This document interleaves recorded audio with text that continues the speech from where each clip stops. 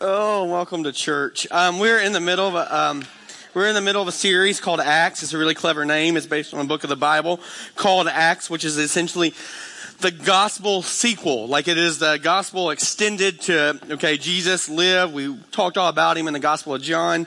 The Gospel of Luke is written by Luke, and he kind of captured the whole story of Jesus. Jesus dies.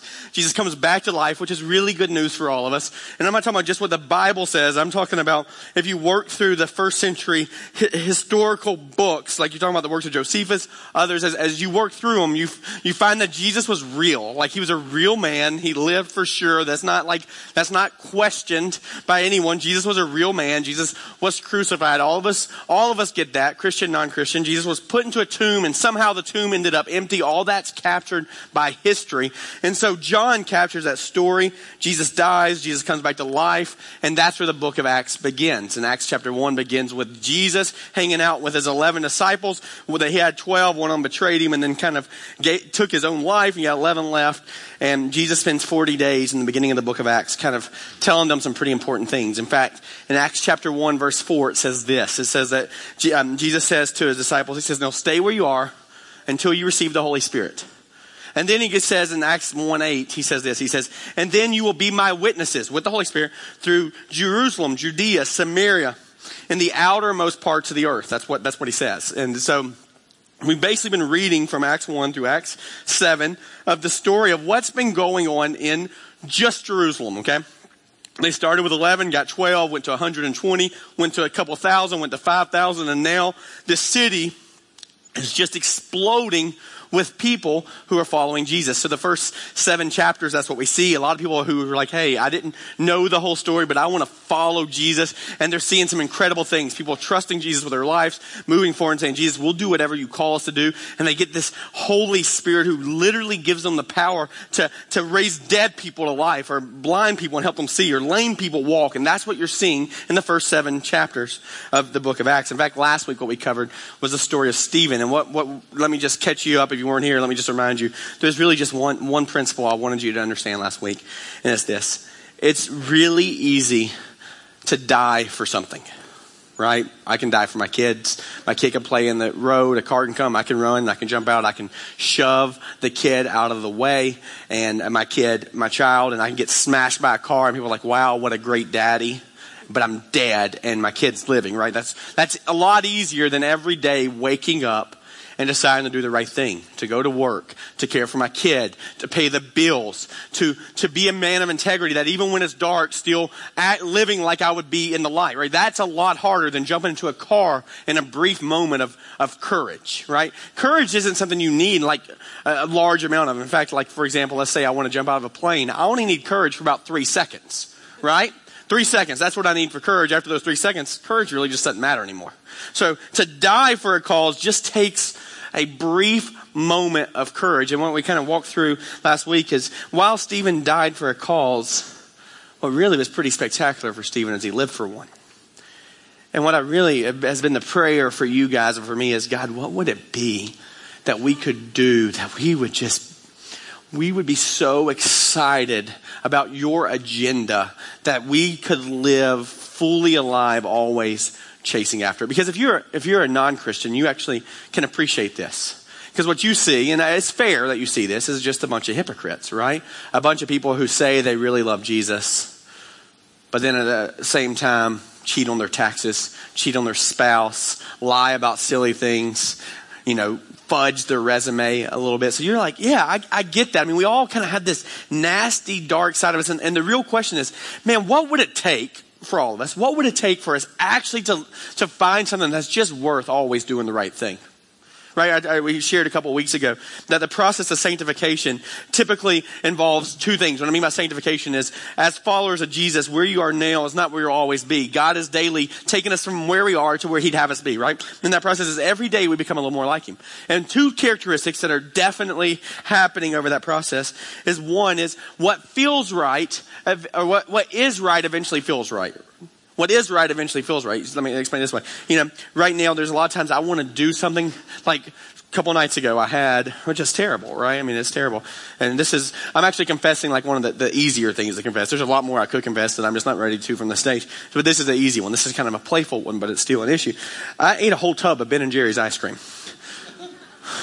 How dare you judge me? Oh, whatever. You've done it too.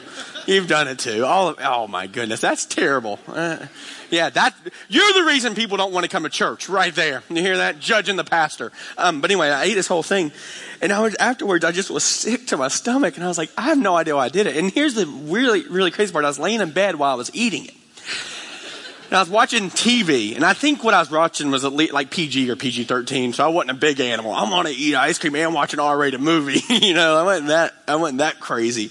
And so I was watching it, but the worst part of the deal was I kept eating it faster, not because I even liked it, but I was ready to be done with it. So I'm laying there, I'm like, I'm just ready. I don't feel like getting up and going back to the kitchen and throwing it away and watching it melt on the nightstand. So I'm just like, I'm just gonna clobber the whole thing. So I just ate it all right, and then afterwards I just felt sick to my stomach, right? I don't know why I did it, other than I felt like it in that moment. But as you chase after Jesus, as you continue to do the right thing, it eventually also feels right. I explained that to you a couple weeks ago about like a couple that's been married 80 years. That no longer is it not just about the guy saying, I don't want to look at other women. I just want to be completely committed to my spouse.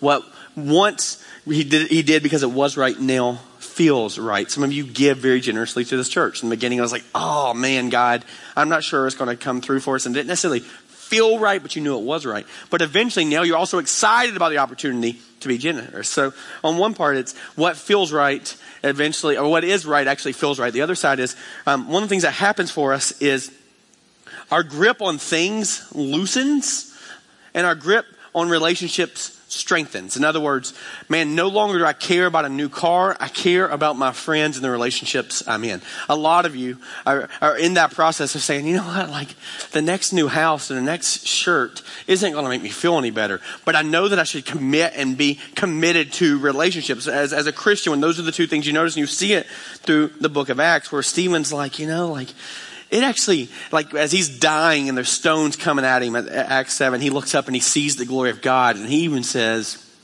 God, forgive these people.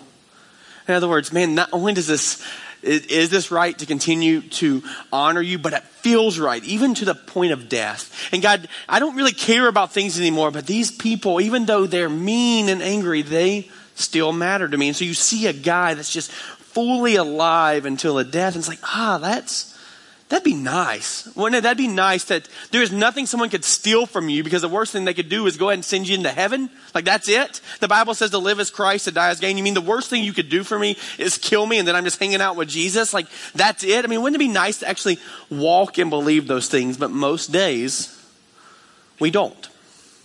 In fact, most days we live in the tension of how do we pay our bills? How do we make sure our family stays intact? How do we get past this class or get through this week or get past this college education? I know some of you are just graduating this weekend, which I'll just be honest with you, it stinks. I'm really sad that y'all are graduating. I actually prayed for most of you to fail so you'd have at least one more year of school, and I'm not even kidding there. You're like, nope, not at all, really. And like, dear Jesus, at least one more semester. Just get them through 2013 with us. But that's the journey, is we're like, how do we get through this deal? And I was like, man, isn't there something greater than that?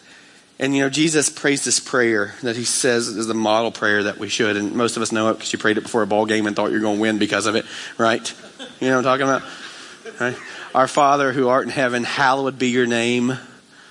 I think that's how it goes, right? Thy kingdom come, thy will be done on earth as it is in heaven. And that's the prayer, right? Like we've prayed it. We've said it so many times. We've asked God to not lead us into temptation, to forgive us of our trespasses.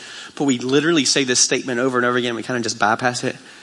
Thy kingdom come, thy will be done on earth as it is in heaven. You see, there's this picture for us that God actually leads us to a plan. And he has one agenda.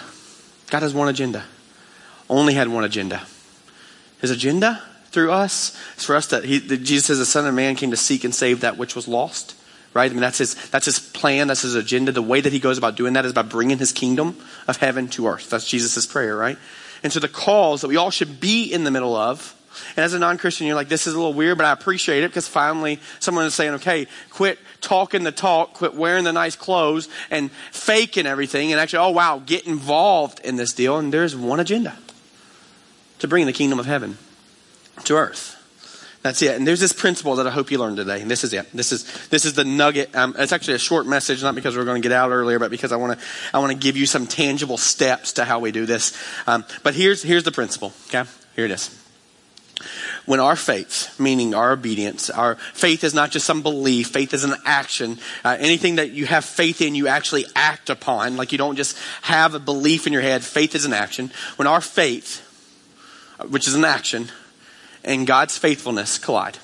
Here's the principle. When our faith, meaning we step forward and say, God, I will do that. And God's faithfulness, which means God always is God. He's always in charge. He's always for himself. He's always for making his glory known. He's always for raising dead people to life. He's always for drawing people to himself. That God, right? When our faith collides with God's faithfulness, supernatural things always happen. When our faith collides with God's faithfulness, supernatural things always happen. There's a story in 1 Kings chapter 2 with a guy named Elisha. Not Elijah, but Elisha. And he's a man of God. And there's this widow that comes to talk to Elisha, okay? And she's like, hey, Elisha, you're supposed to be a man of God. And God fights for his people. And Elisha, I'm a widow. My husband's dead, okay? And I have these two sons. We have no money. We have nothing. And Elisha, I literally don't know how I'm going to get through the night. And Elisha asked her a real important question. Well, what do you have now? That's what he asked. Not, hey, well, you pray this prayer. Hey, can I help you with your resume? Hey, I know this person who has this job. And let me work on that. He just says one thing. What do you have? And she says, I have this one jar of like oil. And he said, go get that and bring it to me. So she gets it and he says, here's what I want you to do. I want you to send your sons. And I want you to collect every empty vessel or empty jar in the whole community.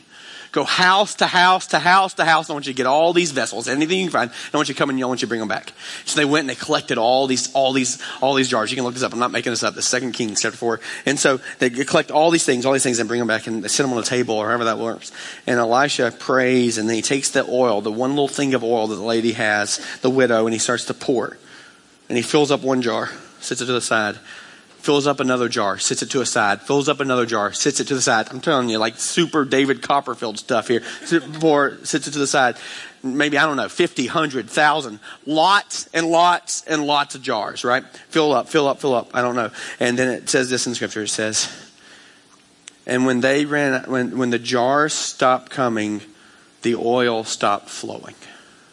In other words, however much faith they had, they brought to them to fill it up. There was just enough of God's supernatural power to fill it up. So when their faith ran out, or when they ran out of things to fill, the oil stopped flowing. And for us, there's just this picture of, okay, let's say you're a follower of Jesus. Some of you have prayed that prayer, right? Dear Jesus, come into my heart. I'm a sinner. I admit it. Help me live a better life. Give me superpowers. I don't want to be a unicorn, but something with a cape. You know, however is that not the prayer you prayed? Oh, that's why your life's hard. Should have prayed to be a unicorn. But you know, you've prayed the prayer, right? You've asked Jesus into your heart, and you've heard it from the stage that the Bible says that God is faithful and just. It says that if we confess with our mouth and believe in our heart, God will forgive us our sins. Whoever calls upon the name of the Lord is saved. The wages of our sin is death, but the gift of God is eternal life. You've heard them all, right? And you're like, Jesus, I want that. I want more of you. You've prayed the prayer, and you kind of opened your eyes and thought, okay, good, fresh start. And you went home, and your parents like, still, same kid. Spouse like, nope, same guy. You get in the dark and nobody else is looking and you open your computer and you're like, man. Then you clear the history and you're like, hopefully nobody finds out about what I just looked at. Or you go and drink that bottle and then hide it or whatever it is. You walk through the journey. You're like, man, like, is that it? Like I prayed this prayer. I thought it was all supposed to be fixed and you feel more icky afterwards. You know, you're like, well, now I just know I'm a sinner and I feel more guilty about it because I upset the God of the universe and you feel this tension. Right? And you just keep thinking, is there a resolve to it? Is there a resolve? Is there some way to get from being this icky, messy person and getting to the place that God wants you to be? And there is. And I hope today that we find it in Acts chapter 8. And I'm going to set it up and explain a couple things to you. But one thing I just hope that you understand here. Let's explain this way. I'll explain this way. I was a pastor's kid. I was. My dad's still alive. He's not pastor anymore because he's retired. So maybe I'm not sure how that works. But, so I knew all the right things to do and say. I just wasn't near as good at actually doing them, right, at all. And one of the big issues for me, specifically like in middle school, this might sound crazy to you, just completely honest, is that late at night, for some reason we had premium channels. You know what I'm talking about? Cinemax, HBO, Showtime. Yeah, you see where this is going, right? And I can remember going and flipping through channels and looking at stuff that I shouldn't have, for sure. Like I was confident of that. I'm sure my parents would have been confident of that too. In fact, no, I know they were confident that I shouldn't. I remember them sharing that with me. For sure. Mom sits down and talks to me. That's an awkward conversation. Yeah. Thanks, Mom. Sorry. No, I had no idea what it was. No clue. No. Trust me. No clue. Nope. I'm going to go watch Care Bears now. Josh, you're 15. You don't watch Care Bears anymore. I'm going to, Mom, So I'm going to do, I promise, just Care Bears. But I remember just like flipping through channels and watching it. And I remember thinking, I felt so dirty. And then I'd cut off the TV and I'd just sit there, right? And I'd just sit there trying not to do it anymore, right? Like, have you ever tried that? And you're like, I'm not going to. Like, you just have this super willpower. I'll pray. I'll do my Hail Marys or what. I didn't do Hail Marys because I didn't grow up in like Catholicism, but some of you did. And that deal. And so you pray and you think, oh man, I got to do something. And you just sit there and like you just boil in your stew and like, I got to stop this. Well, what I discovered is that didn't help me very much. You know what did help? Was remembering what channel Sports Center was on. Right? And thinking, I'll just go to channel 7 and watch Sports Center. It wasn't that I could just empty my brain and say nothing, like, God, just sit here and empty this. What I knew is I couldn't just stop something. I had to replace it with something. And Sports Center was just the better solution for me there, right? And so for a lot of us, we're like, man, we feel this tension. We understand that there's something better than this. I want to have a cause worth living for. I want all those things, but I'm not sure exactly how to get there. Well, the solution isn't just pray harder and do more willpower. The solution is actually replacing what's empty in your life with something that's worthwhile, right? Replacing what's not good, what's negative, with something that is good. And we find this story today in a guy named Philip. And Philip is a guy that we're going to discover in Acts chapter 8. Really cool story. But before we get there, I just want to show you the very first part of Philip. And our first picture of Philip we've talked about before. It's in John chapter 1. And it's going to be verse 43. Let me just read this to you if I can find it. Here it is. John chapter 1. This is Philip. This is the first time we get a scene of Philip. He's one of the apostles. He's one of the guys that are the Acts of the apostles. Philip is written about in Acts. But this is the first interaction that Jesus has with this guy who's doing nothing with his life at this point. Just kind of, doing whatever, going with the flow, hoping he makes it through the night, hoping that he arrives safely at death, whatever it is. He's just going every day kind of with ambitionless, purposeless, whatever it is. And this is the picture. The next day, Jesus decided to go to Galilee. Now, understand, this is Jesus. This is the beginning of his ministry. This is about 3 years prior to what we're going to read in Acts. And so Jesus is beginning to recruit these 12 people who are going to change the world, that Jesus is going to send with his mission and his message. And so this is in. So he found Philip and he said to him, follow me. That was the invitation. Only invitation you ever find in the Bible. Not to bow your head and pray. The only invitation that Jesus says is to follow me. So he invites Philip on that journey. Now, Philip was from Bethsaida, the city of Andrew and Peter. So those are other disciples. So he's the third one. Philip found Nathanael and said to him, we have found him of whom Moses and the law and also the prophets wrote, Jesus of Nazareth, the son of Joseph. They were saying, hey, look, you know how the Old Testament, which it wasn't, that was their scriptures at the time, they didn't call it the Old Testament. Hey, you know how like Moses and Abraham and Joseph and Jacob, you know that they all talked about, Daniel, Isaiah, they all talked about this guy who was going to come and he was going to be the Messiah. In other words, we were saying, Hosanna, Jesus, our Messiah, save us. He's here. Did you know that? He's here. And so Philip starts recruiting. He says, it's Nathanael. And watch Nathanael's response. Nathanael said to him, can anything good come out of Nazareth? In other words, I hear Nazareth is filled with rednecks. That's all that's there, rednecks. I've watched a show called Duck Dynasty, and all I imagine is a bunch of people with beards, just a bunch of rednecks. Can anything good come out of, other than frog legs, come out of Nazareth? That's what he's asking, right? This is Philip's response. Philip is a brand new believer. He's not qualified. He doesn't understand the scriptures real well. He hadn't gone through Discipleship 101, Jesus 102, or whatever class is. He didn't have any of those things to offer, right? And so this is all he says. Look at his response. Philip said to him, come and see. In other words, I'm not going to engage in some debate with you. I'm not going to explain to you how the world is actually round and not flat. I'm not going to get into some scientific apologetic with you. Here, I'm telling you Jesus is good. Just come and see. And this is what happens. Jesus saw Nathanael coming toward him and said to him, behold, an Israelite indeed, in whom there is no deceit. Nathanael said to him, how do you know me? Jesus answered him, before Philip called you when you were under the fig tree, I saw you. Nathanael answered him, Rabbi, you are the Son of God. You knew I was there underneath the fig tree. You must have superpowers. You must be God. He calls him Rabbi and says, you are the Son of God. This is what Jesus says. You are the King of Israel. Jesus answered him, because I said to you, I saw you under a fig tree. Do you believe? You will see greater things than these. And he said to them, truly, truly, I say to you, you will see heaven opened and the angels of God ascending and descending on the Son of Man. So what he's saying is, hey, look, what's going to happen is in Acts chapter 1, in about 3 years, you're going to see this moment. Like you're going to see even greater things where God calls me because of just this moment. Because Philip just said, come and see. Right, for some of you, you've just prayed this prayer. You're like, hey, I want to be a part of, I believe that God's real and I want to live a life worthy of his calling on me. And I don't know what to do. Well, it's really just this simple. For some of you, the beginning stage is this. Come and see.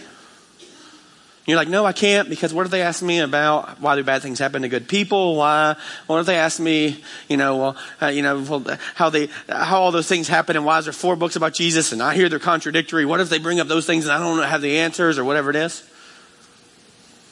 Simple. Well, just come and see. I'm not going to convince you of anything. I'm not going to pull anything out of my sleeve. I'm not going to do anything. Just come and see.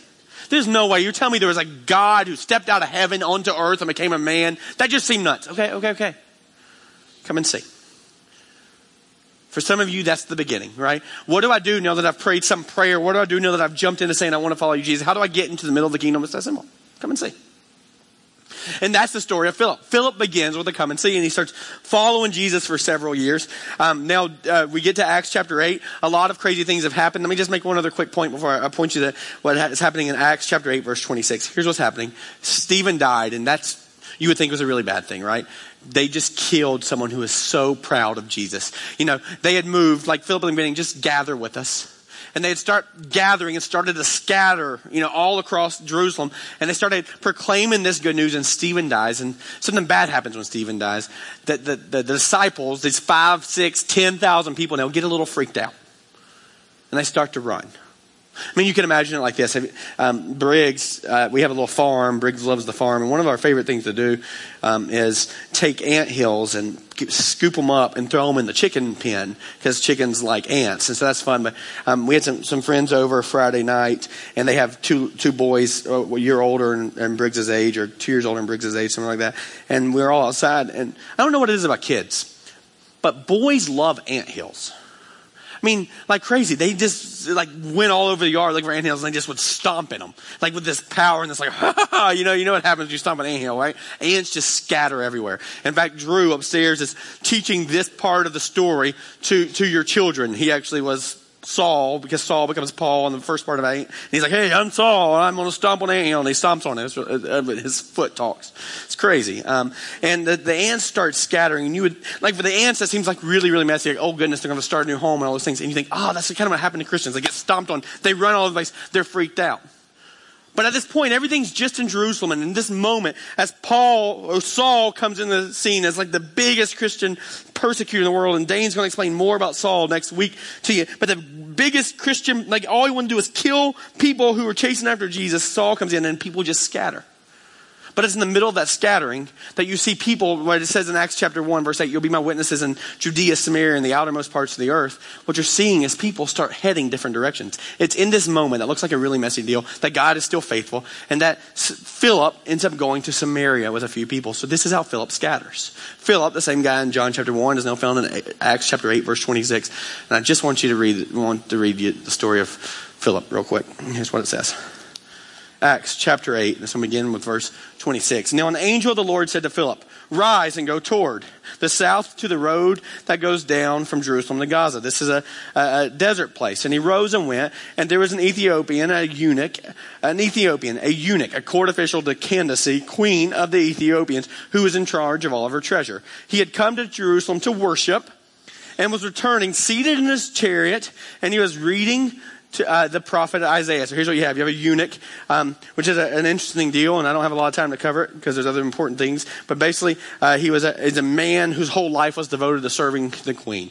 In fact, they castrated him so that he would be weaker when he was younger, so that he wouldn't ever have any sexual temptation towards the queen. And so this eunuch, his only purpose was to be kind of the bookkeeper for the queen. That's all he did, bookkeeper for the queen. And so he's trying to figure out life, trying to figure out what's worthwhile. Is there anything more worthwhile than just chasing after the queen? That kind of, or just those kind of things. And he finds himself sitting down and he's reading the book of Isaiah. He actually finds himself in Isaiah 53, which is where it talks about Jesus being the one who's by his stripes we are healed. That scripture, he was pierced for our transgressions, bruised for our iniquities. That's what he's reading. He's there thinking, is there something more than just being the queen's servant? Again, pretty good job. You know, he's not worried about food. He gets food. He gets all those things. But that's all he is, a queen's servant. He's trying to figure it out. And so Philip, walking down, happened to be Samaria, running away from Jerusalem. He ends up there. And in this moment, this is what happens.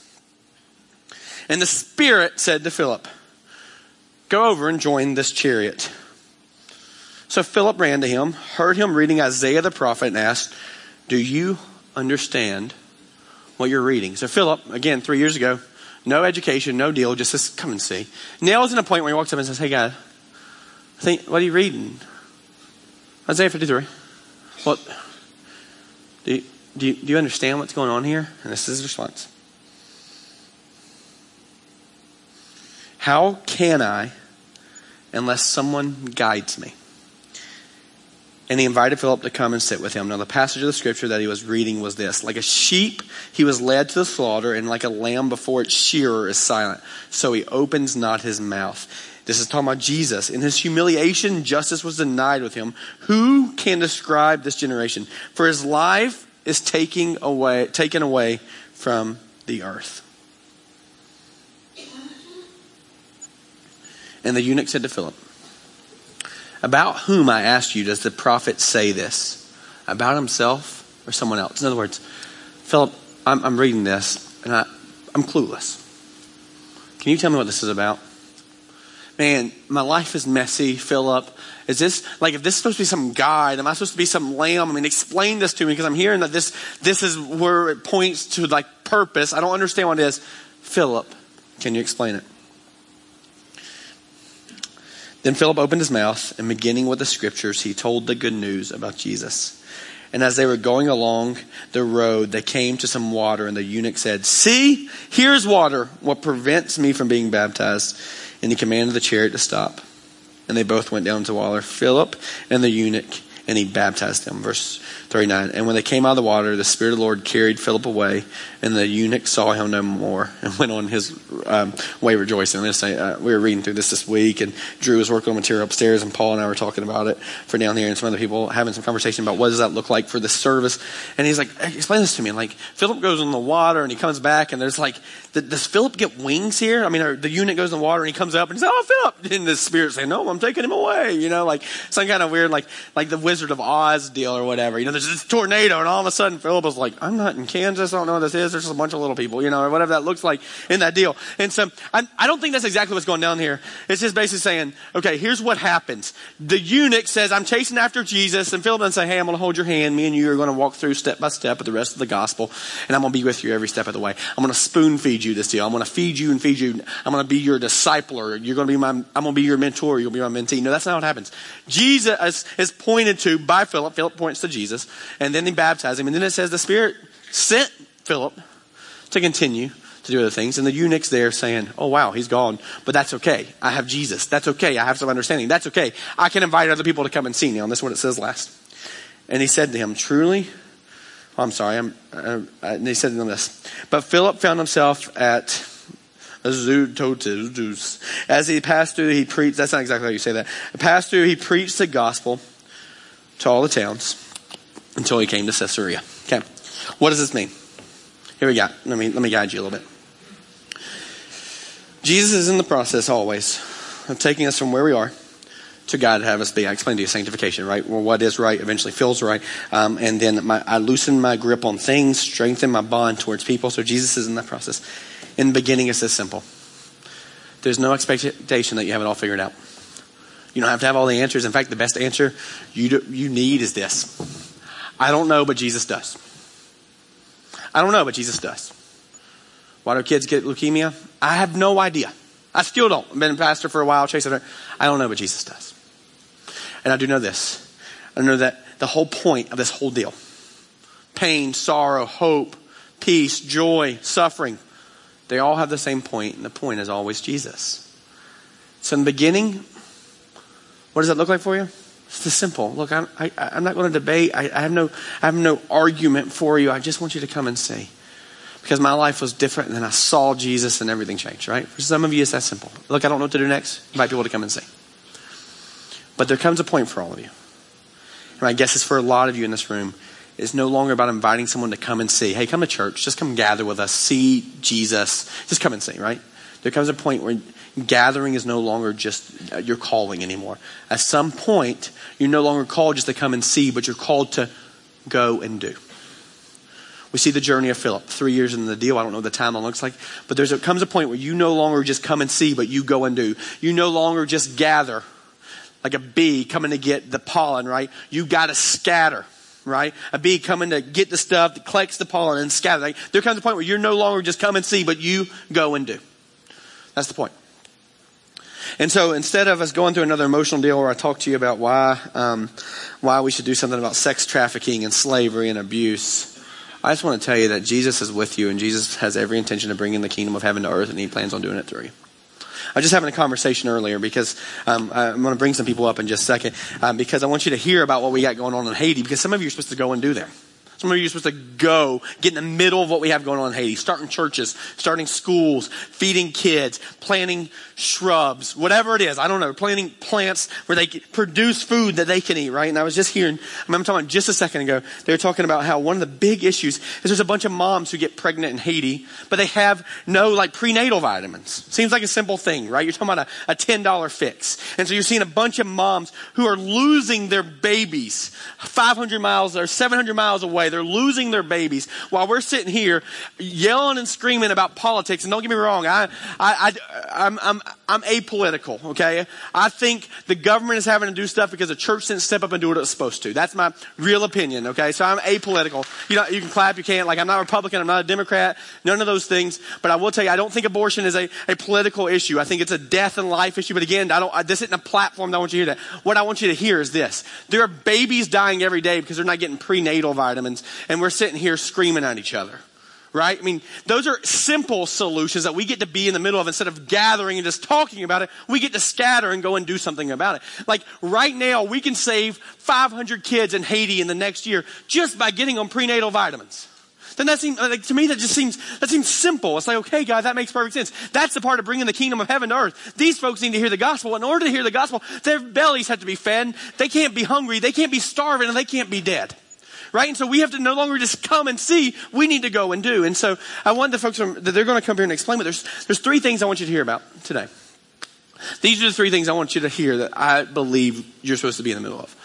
The first one is this. I spent some time on the phone with the resource director for Chattooga County DFACS. My dad was a DFACS director, so I grew up on welfare, essentially. It was just the culture that I grew up in, and my dad became numb to it. Just numb. His heart hurt so bad for kids, eventually he just cut it off. Right, and he just became a good administrator, and the rest of it was just, as dad and as Julie and I talk about foster care, my dad is one of the biggest, no, don't do that, it's dangerous, all this stuff. And we've had these battles, but I talked to the DFACS director in Chattooga County, and I said exactly this, or the resource director. I said, look, I appreciate what you do, but I'm sorry you have to do it, because I actually think we're supposed to. I actually believe the government had to step in because Christ Church didn't. And I want to make that right. I want us to figure it out. And so she was in tears saying, I can't believe you're saying that a church wants to come alongside us. And I'm like, of course I do. Imagine this, right? We keep talking about, we got to go tell people the gospel. They got to understand the gospel. We got to do all those things, right? We got to figure all that out. We got to go tell them. We got to go tell them. It's do you understand that at 2:00 in the morning, folks get calls from the state and they say this, could you watch our kid? There's a kid who is in an emergency situation. Can you just come love on them? You mean you're going to bring someone into my home and let me care for them and pray for them and love them? You mean you're allowing that? And here I am saying, God, I don't know how to serve you. You mean you're going to I can pray with them? I can tell them about Jesus? Absolutely. But can you also protect them? Because they have been beaten. They've been abused. They've been left in a closet or left outside or left in a home by themselves for a while. And it's like, wow, you mean we get to be in the middle of that? I mean, we get to go and do by opening up our home that God has been so gracious to us to even have. And so we were working through this, and I was explaining, I'm like, look, whatever we need to do. And she's like, financially, we have foster parents who are signed up right now, but we can't pay for the home studies. Like, they're $600 to $800, and we got to get someone in there to approve the homes before we can do that. And I'm like, can we help with that? We talked about a couple in our church who is doing that, and she's like, they're going to be the greatest. And if you're in here, you know who you are, and I want you to hear this. She was in tears. She's like, this is going to be the greatest foster parents that we've ever seen. Their kids are excited. They've done their homework, and we believe that they're going to be awesome. But Josh, we are in a $15,000 deficit, and our new budget year doesn't start till July, so we have to wait till July to even do a home study. I'm like, look, where do we write the check? Because whatever we can do. And she's like, let me talk to the director. And she's crying and saying, look, I cannot believe there are people that want to help kids. And I'm like, you mean you're confused that a church wants to help kids? And it just broke my heart because it's like, no, that's going and doing. Let me instruct. No, you want, like, God, you're calling us to do that. So in some ways, let me tell you what this looks like for you. If you're in Chattooga County, it's simpler than in Floyd County because Floyd County, we just missed it. It was on May 1st. But tomorrow night at 6, at Chattooga County's DFACS office is an orientation. Just stop by, talk to them, meet them, and then at the end of May, there'll be a foster parent training class. I want them to be overwhelmed with Christian parents who want to love kids. You know, I battled with this for a while because we've been saying, hey, we're going to foster to adopt kind of deal. And I remember telling Julie, I can't foster without the adoption part of it because I'm an all or nothing guy. I can't give my whole heart and then it just be stomped on, right? I can't just give my whole heart and then they go back to their parents or go back into a messy situation. It would ruin me. And just in the last month, I just feel like the Lord has wrecked me saying, at what point did foster care become about you, Josh? Like, at what point did it become about your heart not being hurt? Do you understand that there are thousands of hearts being hurt right now, and you're too concerned about yours to even care about those things? I'm not saying this is what all of us get in the middle of. I'm just saying, for us, this is a portion of who we are. We're going to, and let me tell you how the next step, if you're in Chattooga County, if you're in Floyd County, you can go up there too. It's right downtown. As soon as you get downtown, take a left on Commerce, right there by the BB&T, and it's right there on your right. And you can go at 6 o'clock for a couple hours. It's a drop-in orientation. You don't have to dress up. You don't have to sit through a class. She just wants to meet some folks. If that's what you need to be in the middle of, that's a simple step. But there's another thing you can do. You can go to wrongchild.com. That's an organization that we've just launched. And here's the deal. What we've realized is these children are sons and daughters of the king of this world, and they deserve protection and love and care. And some of you have incredible gifts. Some of you walked through this journey. Some of you have been molested or abused, or some of you help counsel people through that deal, and we want to be in the middle of helping them. And easy way to do it, go to wrongchild.com. You can click on sign up, give us your information, and we will be in touch. I'm on vacation this week, but the only thing I'm working on all week is figuring out how do we get in the middle of Chattooga, Floyd, Walker, Bartow, Polk, Cherokee. How do we get in the middle of these counties to go and love kids? Because they deserve for us to fight for them. So that is a portion of it. The other portion is, one of the things that we really realize is a lot of what happens in terms of kids happens because of addiction. So while we can't just be a Band-Aid to go save a kid, we need to help families and fight for families and all those things too. And so this Saturday night, starting at 7 o'clock, from 7 to 9 every week in this place, we'll be launching Crave. It's a recovery worship service, and you can see it above my head. If you struggle with addiction, I'm not talking about alcohol or substance abuse. I'm talking about pornography, sexual addictions, eating disorders, whatever it is. We're all messy people, and we all know messy people. So there's a next step. I'm talking about here is your next step to get in the middle of this. Some of you have spouses who are in the middle of this. This program is for you. Even if they don't want to come, you still should. Some of you have relatives who are in prison right now for this. Well, here's a really great opportunity for you to support them and figure that out. And some of you don't have any addictions. Well, great. You got a lot more figured out than I do, and we do, so come love on us is really the deal. And so 7 to 9 every Saturday right here is the beginning of a really cool deal starting this Saturday night. And the third thing I want you to hear about is Haiti. And if you, I'm going to introduce you to some people. They're going to come up. If you don't know, Sean and Dane, both part of our church. Dane's our student pastor. Sean Blackburn has been a part of this thing, since the beginning of Somerville, really. I can remember as we were getting that place ready, Sean was painting the trim, and Dane and Sean are going to come up. And then Kent, Thomas, and Bridget. What? What is it? I cannot believe it. I just said, look, I need to know your names because I'll forget them, and I already did. But they're going to come up here. And let me just tell you what we have going on. As a church, we have a huge heart, as you can tell. but we are administratively inept. Like, I'm talking about communication is not a strong suit for us. We're not good at those things. And so as we've worked through Haiti, as people are giving money, as we've sent people there, one of the big issues is how do we continue to do this? We don't want to be a Band-Aid. We want to be a cure, right? We want to be a vaccine. We want to be in the middle of it. And so we've basically figured out one of the best things we can do is not have a missions committee for Haiti, but to get in the middle of an organization that's already doing things within our denomination. And so I just want you to hear from their hearts as we finish up this part of the deal of just what's going on in Haiti. So Dane and Sean and Thomas and Kent and Bridget, Ginger, if y'all will come up here to these seats, I'm so sorry. Here, yeah, sorry, man. I remember Thomas, and I know for sure. I'm sorry. So they're gonna come up here. First, Dane and Sean. There's a couple of microphones there. Will you just tell them what you saw, like a couple minutes, and just tell them what you saw. They just got back. Y'all got back last Monday, right? Yeah. We got both Krista's and Mariana's right here. Hello. Yeah, there you go. A couple of things we saw. Actually, the biggest thing we saw is that we saw a lot of people with nothing. And I went into Haiti and I was thinking, man, there's just going to be these people that we're just going to be feeling sorry for, helping them out. But what we really saw was a lot of people who didn't really have anything but was willing to give everything and was giving everything. And instead of me feeling sorry for them, they should have felt sorry for us.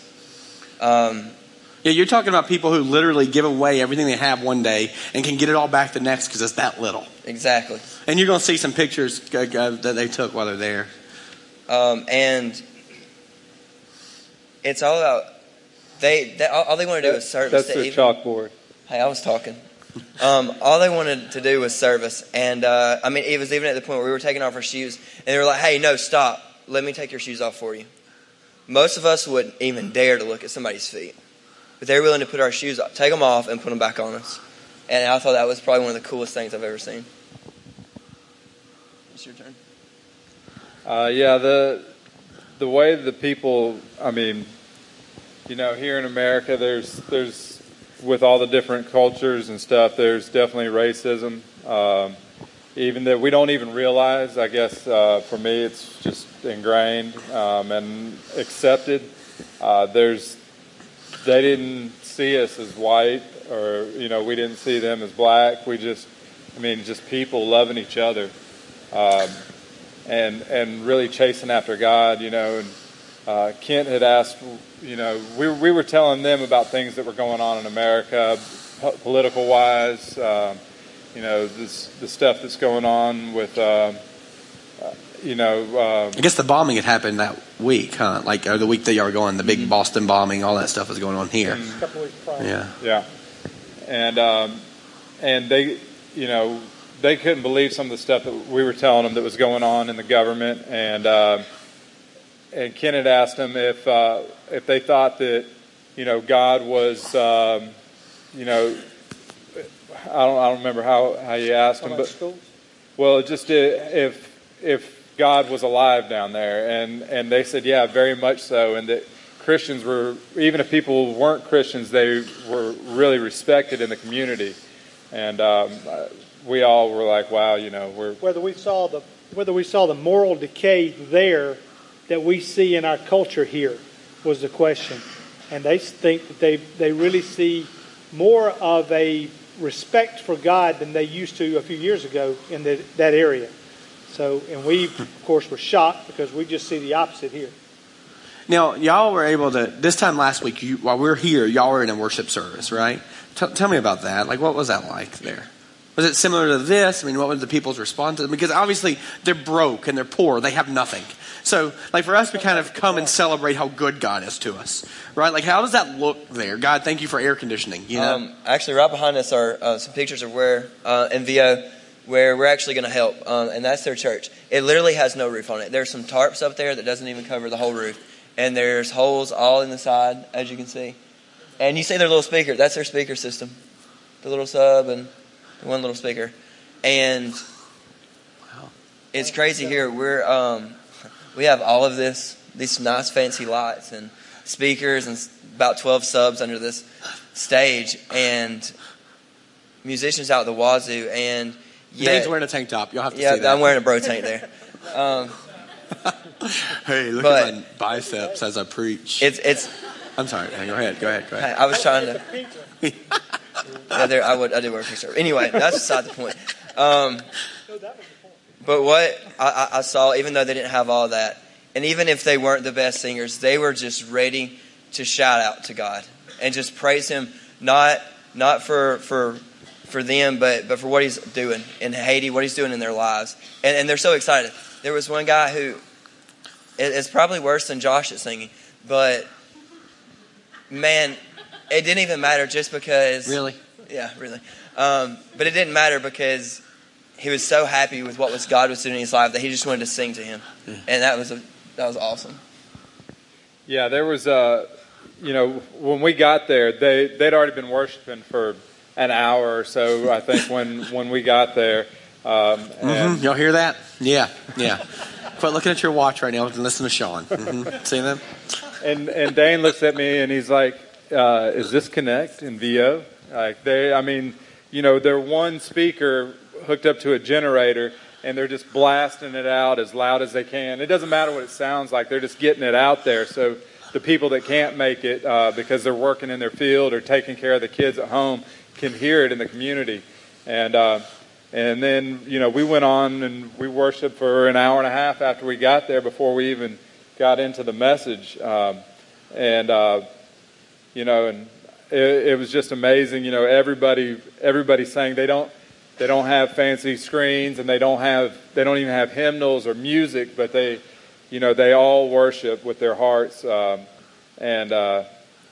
brought me to tears several times just to see how they really love God. And when they pray, they pray to God and they thank God for being God, not for what He's done for them or anything. It was really moving.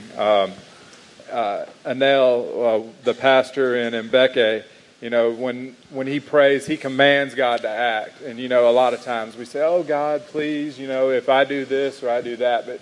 But he's not afraid to go boldly before the throne and command God. Biggest takeaway for each of you?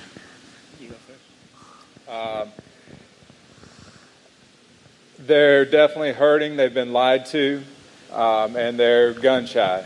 They see some white people there, and they're, some of them are very, very welcoming and are glad we're there, but others are like, you kind of get the feeling like, oh, these guys are here to make them feel good about themselves. Yeah. And so we really need to show them that we're there to love on them for the long haul, and like we've talked about is not being a Band-Aid, helping find a way for them to sustain themselves, and because they just have nothing and they're so far. The land that they're in's been raped from. American industries going down there, getting their natural resources and stuff like that. So, but they really are a loving people, and they really care for each other and for people they don't even know. And they really love God. So, we just need to figure out a way that we can help them out. Yeah. Dane, for you?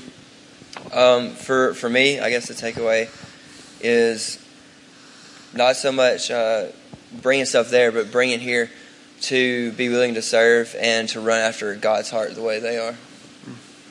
Yeah, it's interesting because one of the pushes we're about to do, and I'm going to have Kent and these guys share this part with you is, man, we really want you to get on the ground over there. It's less expensive than you realize. We have shared with you last week. We actually have a house over there in terms of accommodations so it allows us to get there pretty often and pretty regularly. And the next major trip we're doing is June 17th through 24th. So it's a pretty lengthy trip.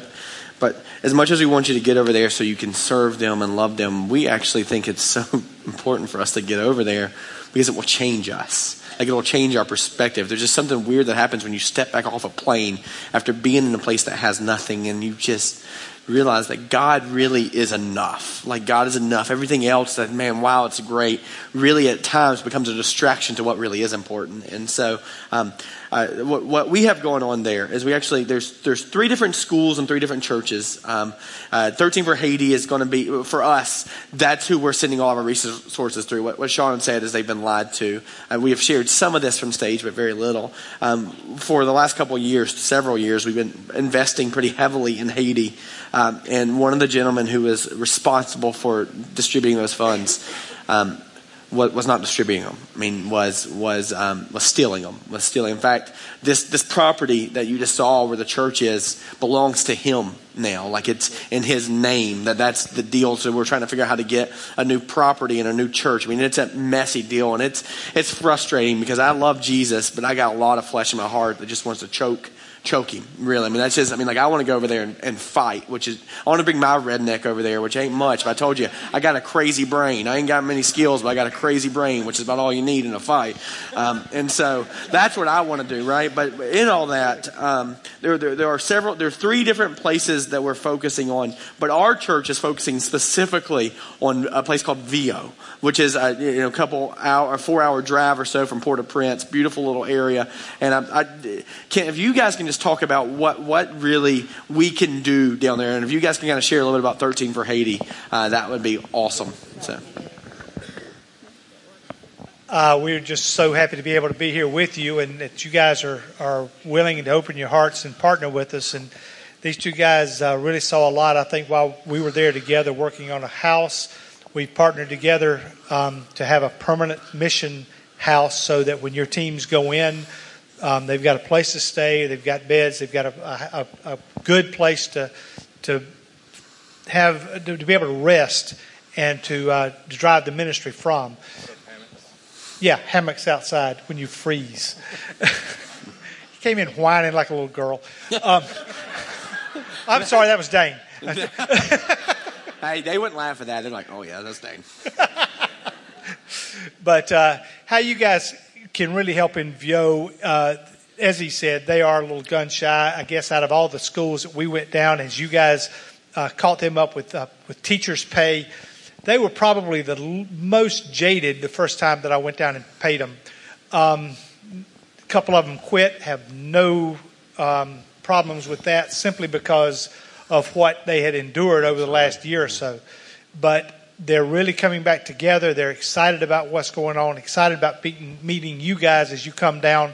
But they need a building, because what he was talking about, the building is attached both to the school and the church, and they've come in and taken the roof off, and so they have no roof. But having that built and be able to sustain their own place, we identified a pastor that I think will step in and really do a great job there.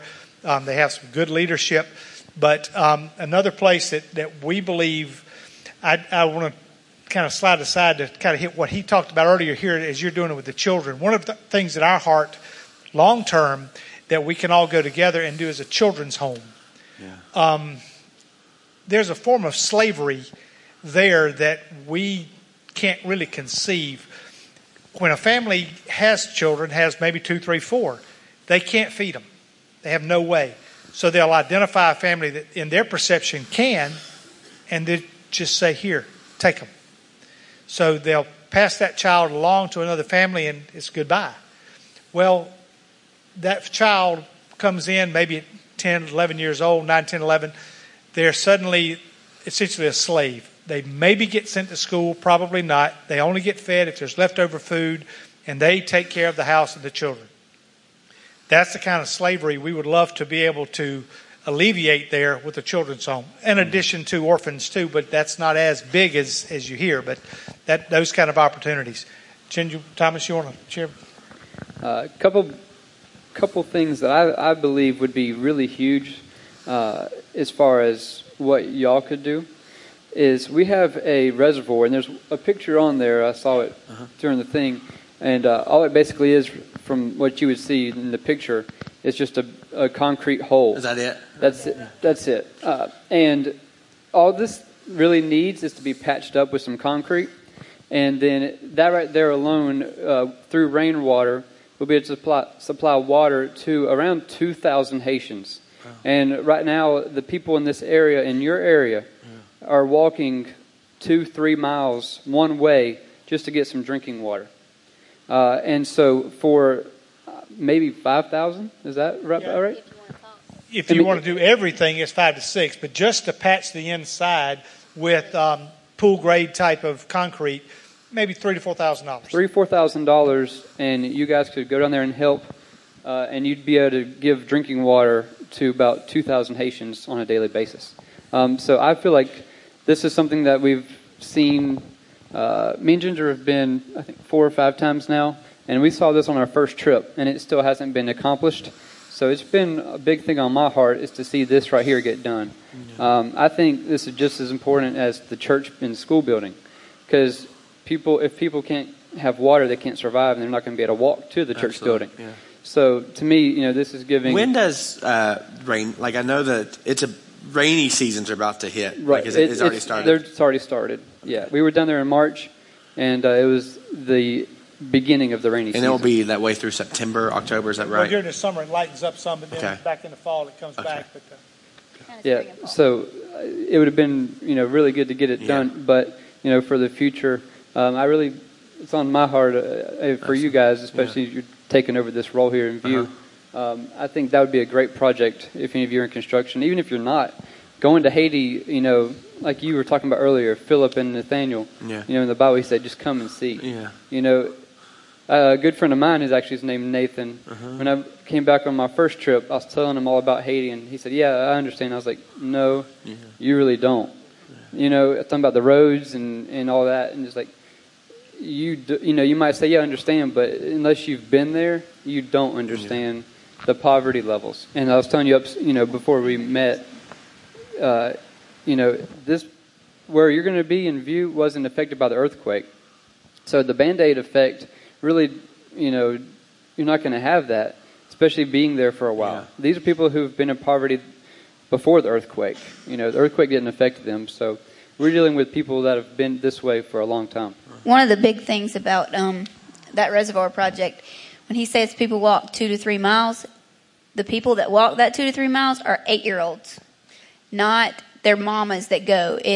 They get gallon jugs after school, and you see 5 to 10-year-old kids walking 3 miles one way to go get water for their family because the mama has to stay home and take care of her kids. So it's not mom, it's dad. It's not dad. They have responsibilities. So it's the responsibility of the 8-year-olds to go out and get the water for their family. So they're lugging it and taking it. So that's one of the big things that I see that's just sad to me. Well, you also talk about the Bible school approach that y'all are doing in June and how we could potentially do that in this area as well.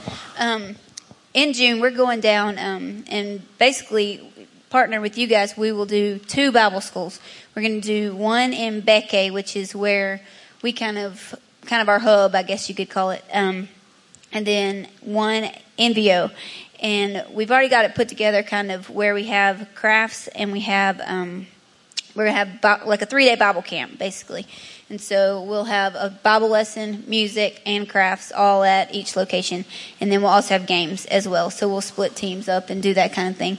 And so what you guys can do, though, is we kind of have it all planned. So you don't have to replan the whole Bible school. But we do need materials for that kind of stuff. So crafts and that kind of thing, we can get you guys the information that way that you can start getting together the materials for what we're going to go do and take them. We'll essentially just pack them in our bags and take them with us because stuff like pipe cleaners and paper bags, just small things that we basically have around here that's real cheap. Yeah. You know what? The plan is, in just a second, we're going to sing one more song and finish up this deal. But I don't know what this looks like for you. I know that I'm 100% confident that our resources and our time and our energy and our prayers are meant to change this world. And I know that our church specifically has been called to this area in Haiti. Known it for several years. And man, it's actually a pretty cool blessing because you're talking about a fairly cheap airfare. You're having an opportunity to go down there and doing some really incredible things. Can I interject right quick about the airfare? I can tell you how cheap it is. All week, I've been wanting to go to my best friend's house in Arkansas, who wants to go to Arkansas? I mean, not me, really, but she lives there, so that's where I'm going. I've been looking for airfare for Arkansas. $1,100, $1,200 is what I found. Wow. To go to Haiti, it's less than $6,000. Yes, I mean, it is some really cool opportunities in a beautiful area. In my opinion, it just makes sense that we start vacationing there. What I mean by that is we go down for 7 days, take a couple of days to see some beautiful sights, and then serve well. If you're going to pay for airfare to go on vacation anyway, why not teach your children to chase after the Lord in the middle of it? And so all that stuff we want you to be a part of, whether or not it's being a part of the mission trip in June, whether it's creating care packages, like I told you earlier about prenatal vitamins. Sean's been chatting with some folks in Chattanooga about the possibility of creating some packages. There's a lot we can do. Pray, and again, I don't want to be too unspiritual here, but I'm kind of tired of us just praying. Billy Graham says, don't pray about something if you're not willing to be a part of the solution. And I think we need to be a part of the solution. And so with that being said, they're going to be down front here. They'll be able to answer any questions from shots to vaccines. I don't have a clue. Like, again, we are terrible at administrative stuff. So it just makes sense that we find someone who's chasing after the kingdom well and saying, how do we help hold your arms up and how do we get in the middle of this? Some of you, here's what I believe. I think some of you will end up living there. I really do. I think some of you will end up living in Haiti. I think some of you will be in the middle of planning churches and schools there for the rest of your life. And I believe our church and this organization is supposed to be a part of going and doing and instructing people over there. So you heard it, whether or not it's cement work, if it's building a church and school. What we're talking about in terms of a church would be about this size, all the way back to the back wall. It'd be, about 40 by 40, about that size, pouring concrete, putting on a ceiling, doing all that stuff, and making it possible for it to be an open, large room for church, and then also divided out for classrooms, 6 classrooms, some resource room, those kind of things. And we're looking at somewhere between 10 and 15, is that, as a guess. And so, you're talking about, that's a lot of money, but you understand, you're talking about a church this size, with classrooms that are going to be used every day of the week for about $10,000 to $15,000 that we want to raise and make sure that happens. And so, my hope is that you guys would consider getting in the middle of these things. So here they are again. Tomorrow night, 6 p.m., you can get right in the middle of foster care right now, or those kind of things. You can fill out at wrongchild.com. This Saturday at 7 p.m. right here will be a recovery program. And then you'll get more information right this second. And be about 10, as soon as the service is over, to find out a little bit more about Haiti. And we'll continue to give you more information. What is the website for 13 for Haiti? 13forhaiti.org. 13 and then FOR Haiti. Okay, 13 FOR Haiti. 13 for Haiti. 13 for Haiti. I just made that more complicated. 13forhaiti.org. You can go there and you can kind of see some things they've already been working on and some information. And so is that y'all can be down front there? Yeah, we have brochures too. Yeah. So as we move money that way, we're going through those guys again. Here's the deal: we have zero desire to stand up and say we gave X number of dollars. It's just not the heart of this place. Our heart is to go and bring the kingdom of heaven to earth, and so we want to make it as simple as possible for us to get right in the middle of that deal. And anything else that you guys want to share real quick before? And hey, the band, you guys can come back up and finish us out with the church, if you would. And Yeah, right here in front, to my right, your left. Their right, your left. Just one other thing was, I think Dane and I both felt like everywhere we went, only thing we could say is wow. Like the beauty of the country. I was not expecting that. I was expecting, some of the earthquake hit places are still in a lot of rubble, but where the area that we're caring for, it's in the mountains, and there's just so much beauty there that everywhere we went, it was really beautiful. So like Josh said, it makes sense to me to actually be able to vacation there and do mission work at the same time. If you've got your family takes a week off a year or something like that, it would be a really great location for that. They know how to feed you. I feel like such a hypocrite in this deal because I keep telling you, well, you got to get down there. And I'm like, man, more than I need to get down there. Like, I need to come and see so bad. Because I'm like, I so want to be in the middle of those deals. And I understand that we're busy folks, but But I couldn't imagine a more valuable deal than to go and see where God is doing some incredible things in your energy and your resources. Because you give, we were able to catch up teachers where we pay $100 a month through this time. They hadn't been paid in forever. Because you'll give, we'll be able to sustain and support a church. So it just makes sense that you go and see that with your own eyes and get in the middle of that. And so I just think that would make the most sense. And so we're going to sing a song called The Church. And if you would just stand with me, thank you guys. And then they'll be down front. Are we supposed to clap? Is that what we do here? There you go. We'll clap for you. Thanks for your patience as we finish up this deal. But this song just makes perfect sense for where we are. At some point, we had to move past the emotion of we should do something. Like I said last week, we need to stop praying and asking God if we should do something. The answer is yes, we should do something. The question is when, and well, even that's not really a question. It's now. And so the real question is where. And so these are some places that we've just kind of identified that we think are supposed to be a part of the deal. And so we're going to pray. And then we're going to sing, and we'll be out of here in just a few minutes. So would you just pray with me? We're going to pray specifically for these causes. Jesus, Lord, I am... God, as I even look at that little subwoofer and a speaker and see how the kingdom is happening there, God, there's a part of me that is so excited. And yet a part of me that just has this icky feeling in my soul of thinking, God, I don't want to waste another moment or another day sitting here being consumed with our lives and our preferences and our desires and our comfort, Lord. God, as we sit here and pray right now, not too far from us are people who are starving and hungry, and babies are being lost and babies are being abused. And God,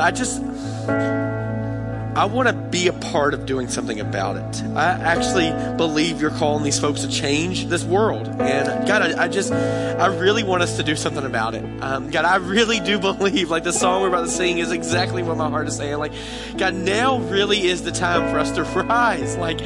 And carry hope to hopeless lives, God. Would that be the case? Would we no longer just say, come and see, God, but would we go and do? Would we actually go be your hands and feet to this world? Jesus, you prayed it. You prayed that your Father's kingdom in heaven would be the same here on earth. And so help us do that. So God, would you help us? Would you help us move forward? God, would you give us not wisdom and clarity, God. We know we're supposed to serve you, but would you give us the courage to actually do it? And I pray these things in your name, Jesus. Amen.